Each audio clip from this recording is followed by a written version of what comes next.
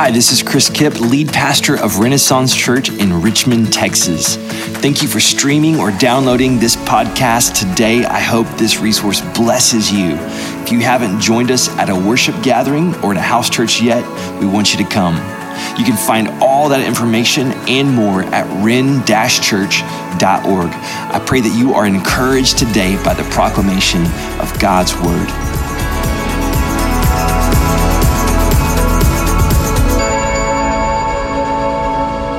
In the wonderful, crazy world of the World Wide Web, people from all over the nation, all over Canada, people in Australia, New Zealand, Germany, Austria, Norway, listen in on what we do here. So that's such a cool honor and blessing. And so if you're listening to this, wherever you are, whenever you listen to this, if you were here today, we would shake your hand and just say that we're so glad that you're here. And so, I just want to welcome all of you here this morning. We are in a series called The Father's Blessing, and this is the last week of the series. And we're going to end this time together with something unique and special, where I want to just sort of maybe cement something down into our hearts together. And so I'm excited about a ministry time that we're going to do at the end of the service. But I want to just start with a question. Have you ever felt like you just don't belong? Or like you just don't fit in?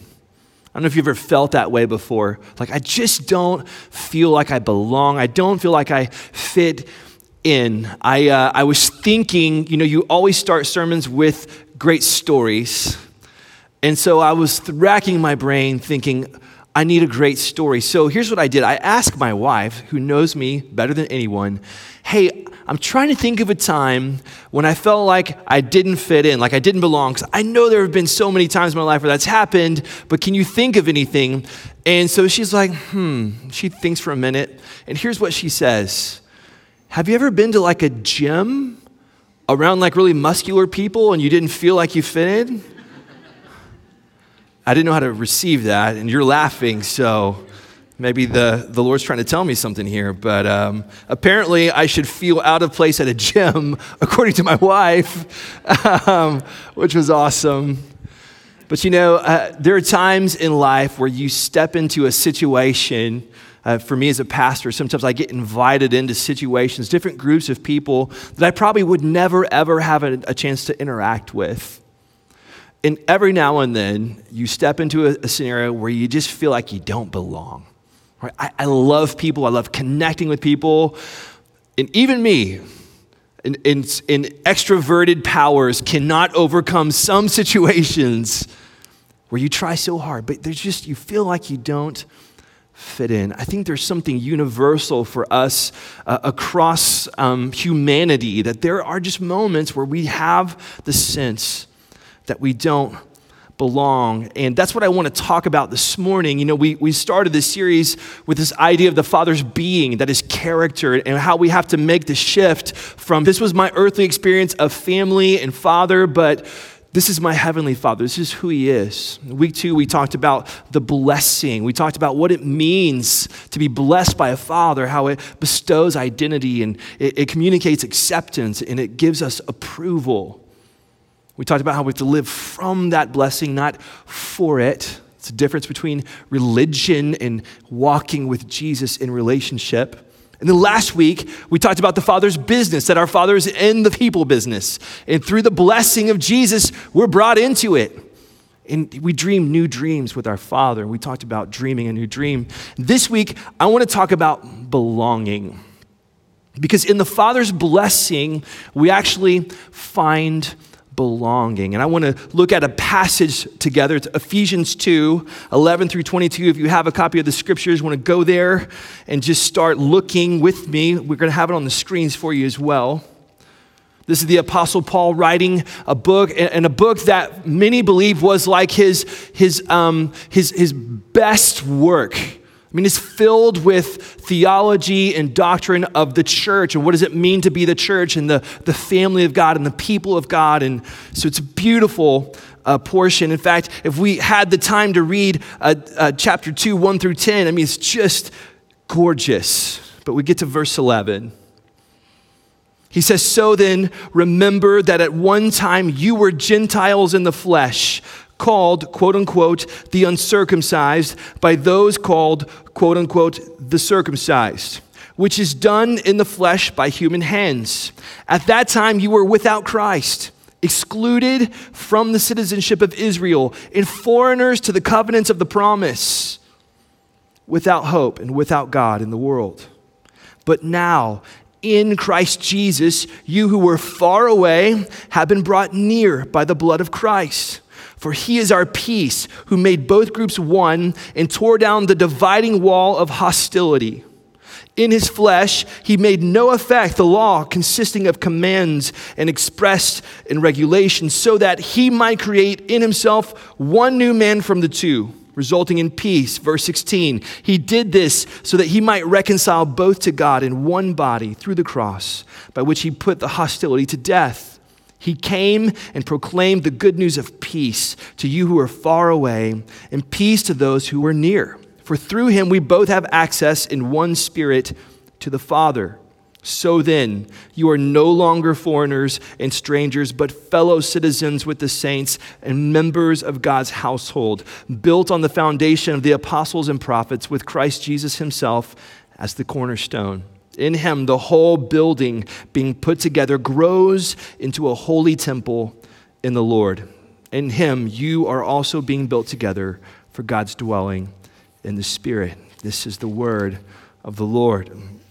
So, Apostle Paul is expounding this rich portion of Scripture that is full of theology and doctrine, and we won't get to all of it, but there's 4 metaphors that he uses kind of in rapid fire succession. I don't even know if you caught the 4 metaphors because he moves through them so quickly. The first metaphor is one man from the two. That he's taking 2 people and like forging them together into one.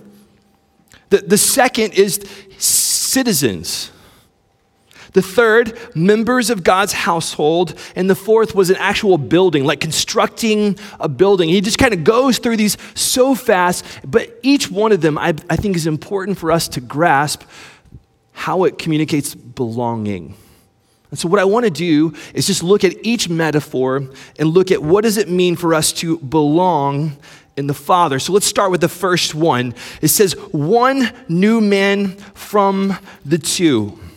He made of no effect the law consisting of commands and expressed in regulations, so that he might create in himself one new man from the two, resulting in peace.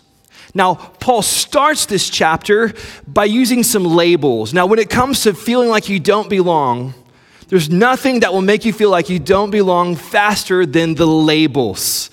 And he uses the quotations, you, right? Talking to the Gentiles in Ephesus, you were called the uncircumcised. And he uses the quotes, by those called the circumcised. I don't know if you've ever had anyone label you before. Right? If you were a kicker, or you were a nerd, you were the bookworm, you were the athlete, the jock, whatever the labels that we have, a lot of times that just feels like that boundary of kind of like you're in and you're out. Right? You've been labeled. And he talks about these labels, and he talks about circumcision. Now, what is that? That was a law that was given to Israel. On the 8th day, their firstborn males, or any male, was to be circumcised on that 8th day, and that was a symbolic of a cutting away of the uncleanness. He says, look, that was in the flesh, right? That was all in the flesh, but this, what Jesus is doing, is different, and it's deeper. Then he goes on in verse 13 and 14, and he says that Christ has torn down the dividing wall. Again, nothing makes you feel like an outsider, like you don't belong, than those walls, right? Those barriers. And he says, look, Christ has torn it down, that dividing wall, and that wall was the law. So it's like you, the uncircumcised, you Gentiles. You're not in because you're not inside of the law. And so the Jews had their law, and that was like, that was their in crowd. And he says, look, Jesus has torn it down by fulfilling the law. He's the perfect one who's fulfilled it so that he could tear down this dividing wall in the flesh. Here's the point I want to make. We're no longer divided. We're no longer divided. No matter where you've come from or what you've done or what your label has been, Jesus makes us one in unity. We may be from different countries, different cultures, speaking different languages, but in Christ we are one. And the gospel is the only banner big enough for every nation, tribe, and tongue. It's a beautiful thing. Last Sunday, we had our intro class, and I just had everyone share, okay, now tell me where you're from, where were you born? And it was so cool to see, even within our church, people from all over the world coming under one banner, Jesus. And we are no longer divided. We're no longer divided. In verse 17, he expounds even more. He says, he came and proclaimed the good news, the gospel of peace to you who were far away, the Gentiles, and peace to you who were near.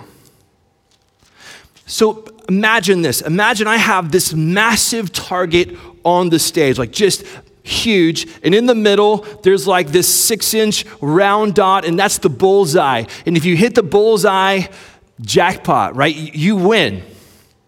Some of you, you're not great throwers, okay? Let's be honest. You're not a great thrower. If I were to give you like a big dart and you were to throw it at this massive a target, you might hit the wall or the screen over here or the speaker, right? You're just not a great thrower. That's okay. You were far away.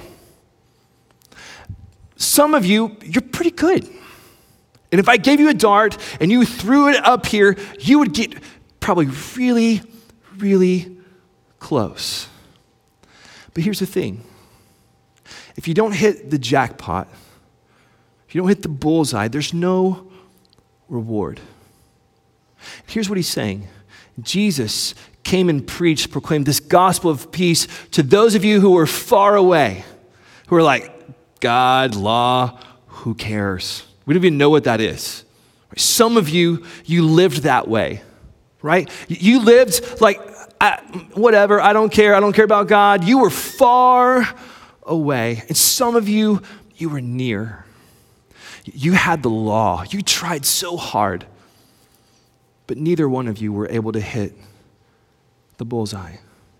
So God, in his mercy, sends himself in the form of his son Jesus, and he hits the target perfectly for you and for us, so that to those who are far away and to those who are near, he could say, you can come in. And in doing that, he topples down the dividing wall. He makes one new man out of the two. We're united. We are one in Christ.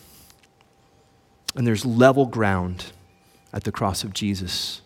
Every single one of us must humble ourselves there. In Christ, we're no longer divided, and we can drop the labels. That's the first metaphor. The second metaphor that he uses is the metaphor of citizens. We find it in verse 19. He says this, so then you are no longer foreigners and strangers, but fellow citizens with the saints. Now, some of you are from another country and you've been through the process of becoming a citizen, or you're in the middle of that process of becoming a citizen, so you know all about this metaphor. You know what that means. A foreigner or a stranger does not have all the rights and privileges of a citizen of the kingdom, right? And you're here maybe on a visa. You're allowed in for a certain amount of time or for a certain purpose, and then whenever that's up, you have to go back. Right? There's a way that we have a system of citizenship. And Paul's making a point. He says, look, you're no longer foreigners and strangers. It's not like you don't belong here anymore. You are citizens. And citizens, they have the full rights and privileges and protections of the kingdom. You belong here. You're a citizen of the kingdom through Christ.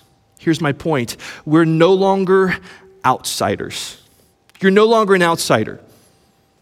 If you've ever felt like, I don't fit with God, I don't belong here, I want to tell you, if you are a follower of Jesus, if you believe that Jesus Christ is Savior and Lord, you are no longer an outsider. You've been called a citizen of heaven. You have the full rights and privileges and protections of the King of the kingdom. He says that we have it with all the saints. Full access, no fear of ever being removed. We're no longer outsiders. Jesus has done this for us, but I think that where we struggle is oftentimes doing this for other people. Here's what I mean. I have 3 children, and 2 of them are in school here, and 1 is in middle school. And even at a young age, I have experienced what I call the friend barrier. Do y'all know what I'm talking about? The friend barrier. You may have felt this before. I see this with my young ones, and I'll ask them about their school and class and all of their classmates, and then I hear about who their friend is. And if you know those days, for example, like Herman here, if Herman and I were both, students here at Jane Long in 2nd grade, and I would say, Herman, you're my friend, right? We're friends? You're my best friend, Herman. Today at recess, would you like to play Pokemon with me, best friend? Because you're my friend, right? No, don't invite them. We're not friends with them. You and I are friends. We're best friends. Herman, don't tell them about Pokemon later because we're going to play that together. Or the other people come in and you feel like they're kind of shooing everyone away. Like, this is my friend. Now, here's what I want to say. There's nothing wrong with having great friends.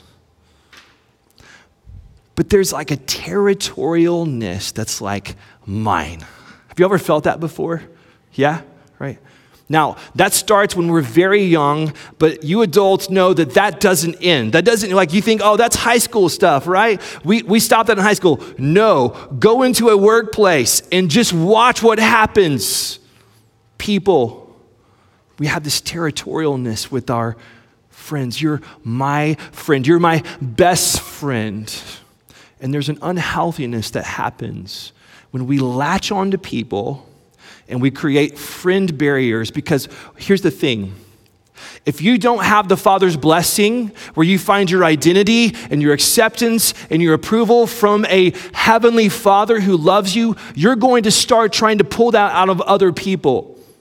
And you're going to start doing wacky stuff like saying, you're mine, you're mine, you're mine, because you're desperate for blessing. And so to say that we're no longer outsiders means that we posture our lives in such a way that we say, we're not outsiders, we're insiders, we're in the kingdom, we're full citizens, and here's the deal, we want everyone to feel the same way that we feel, right?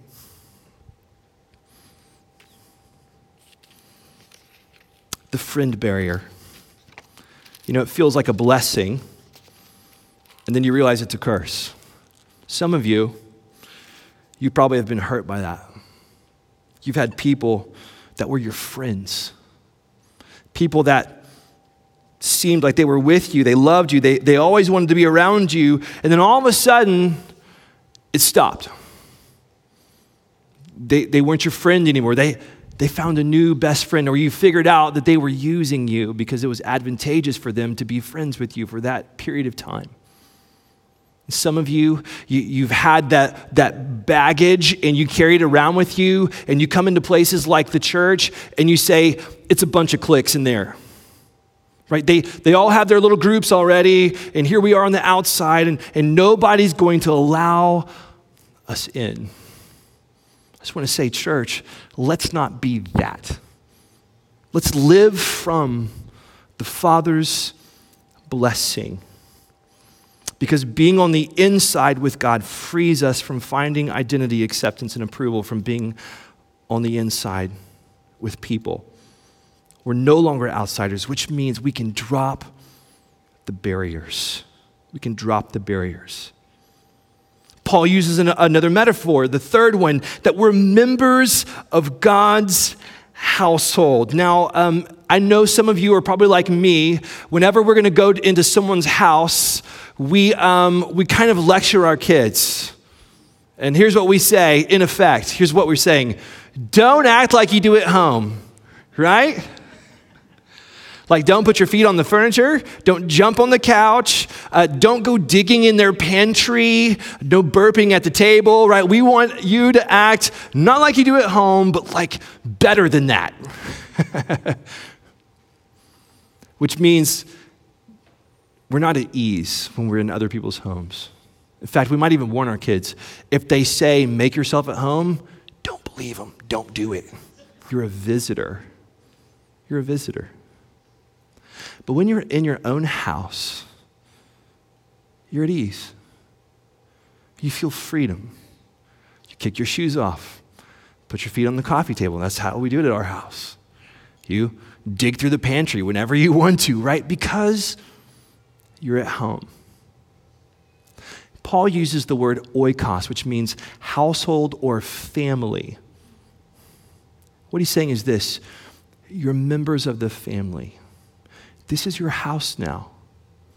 You are a son or a daughter of the house, which means you can be at ease in the kingdom of God, amongst the church, amongst the people of God. This is your house. My third point, we belong to the Father's family. We belong to the Father's family. Paul, in the next verses, goes on to say that we're being put together, we're being built together, and he's using this word together over and over again. And I think it's a key word that he's saying, look, hey, this is not optional. Church life is not optional. It's not like, I received Jesus and now I'm forgiven, but church, not for me. He's like, no, you're missing the point. What did Jesus come to do? He came to build us together, to build a church. And you're members of his household. One of the first signs of spiritual decline is when we start disconnecting from the body of Christ. Just watch people. They disconnect from the body of Christ, and I guarantee you in 5 years, go talk to that person, you're going to find someone who's been totally changed because they've stepped away from God's intended place for them, their home, their family.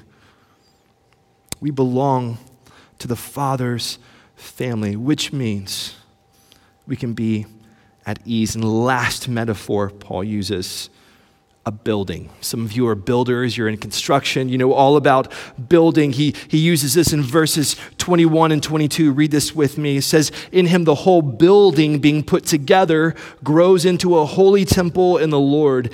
In him you are also being built together for God's dwelling in the Spirit. My point is this: we belong to a special family for a special purpose. Now, Casey and I, we have remodeled several houses because we're crazy people and we think that that's fun. It's not fun. It's terrible. We've lived in terrible situations. We've ripped all the floors out and had our kids just, sleeping on mats and dust all over them in the morning. It's just terrible. Okay, don't do what we do, but we've done this several times. And I've learned about construction kind of the hard way. And I know that whenever you build something, like he says, there's a foundation that's already laid. The apostles and prophets have laid it. Jesus Christ is the chief cornerstone. But then there's all these things that are being built into this dwelling. You know that there's wood and there's wires and there's pipes and there's sheetrock and bricks and all kinds of stuff that go into making a home. And because I've remodeled homes, there have been large portions of time where I've ripped out pieces of wall. I don't know if you've ever done that before. Like you're busy, and so you start a project on the weekend and you rip the piece of sheetrock out, and then like 2 years later, you're like, man, we should really fix that. Like we've got to we need to sell the house. Like it's time to patch the wall, and it makes me crazy. Like I walk around my house and I see all these unfinished projects. I'm like, ugh. And see, if I went into your house and I ripped a piece of sheetrock out of your living room, it would drive you nuts, right? But think about this. You're being built together. God's building something, and you have a special purpose in that. Some of you are a piece of sheetrock. Some of you are a bathtub. And when you're missing, it makes us nuts. We're crazy. Like, there's supposed to be something here. And God's building in the local church something for a special purpose. You have a special purpose in the kingdom of God. And it's not my purpose, it's yours. It's not your spouse's purpose, it's yours. He's given you a special purpose, but there's something even bigger that I think he wants us to see, because he uses this word for God's dwelling. Now, if your translation of the scripture might say habitation, like God's building this place, but there's even a higher purpose than us finding our purpose. Because let's be honest, we have gifts and abilities, and we could find purpose in our HOA and in our PTA and in Boy Scouts or Girl Scouts. Like there are places where we can go and do special things. But none of those things are being built together for God's dwelling, for God's habitation. The church is the only gathering, only organization of people that God's building for the special purpose of his habitation, his presence.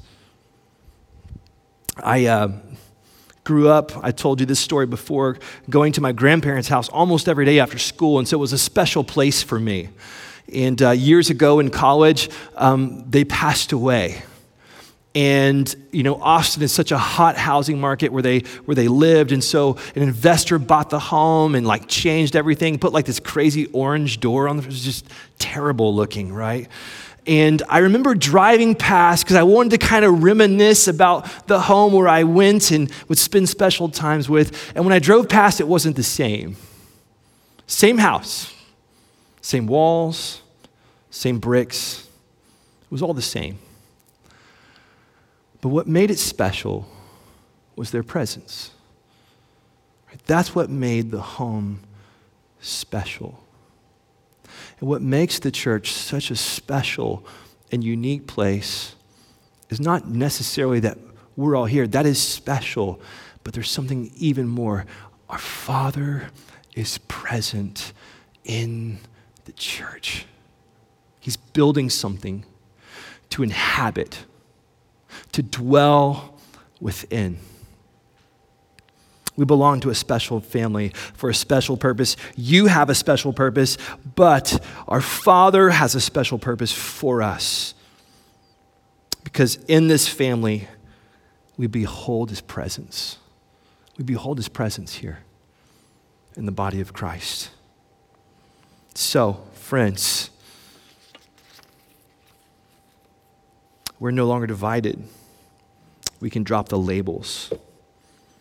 We're no longer outsiders. We can drop the barriers. We belong to the Father's family. We can be at ease. And we belong to a special family for a special purpose, which means that we can behold his presence. See, without Jesus, we're all outsiders, aren't we? That's what Paul said. You were far away.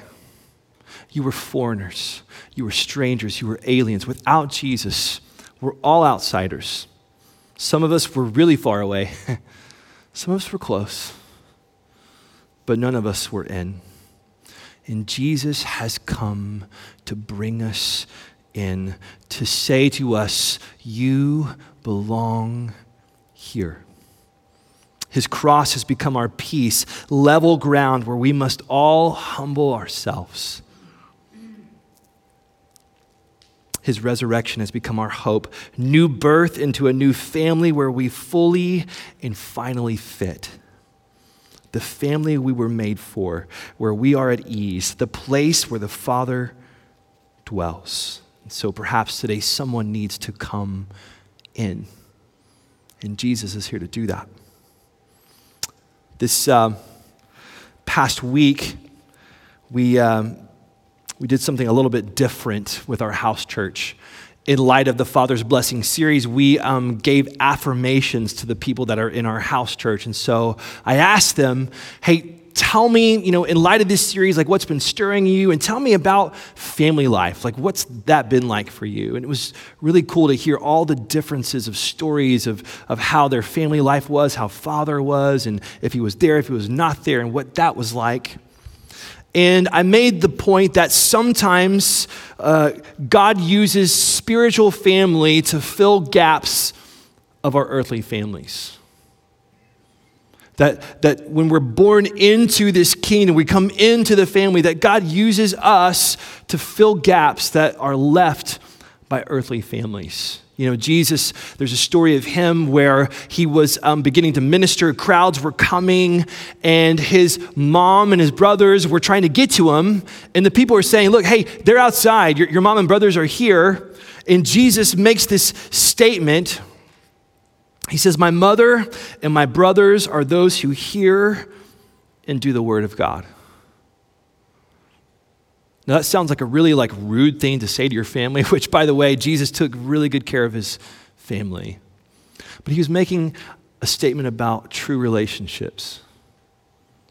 That when we're born into the family, that there's another level of relationship that God has for us, where we begin to fill the gaps for one another. Today, we want to stand in the gap for you.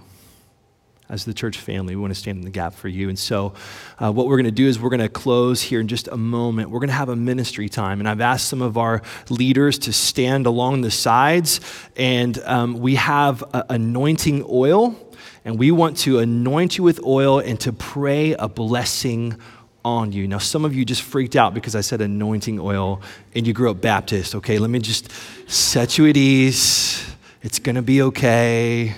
All throughout the scriptures, it talks about anointing with oil. In James, he tells them, if any one of you is sick, let him go to the elders. They will anoint you with oil and pray for you. It's all over the scriptures, and it's symbolic, okay?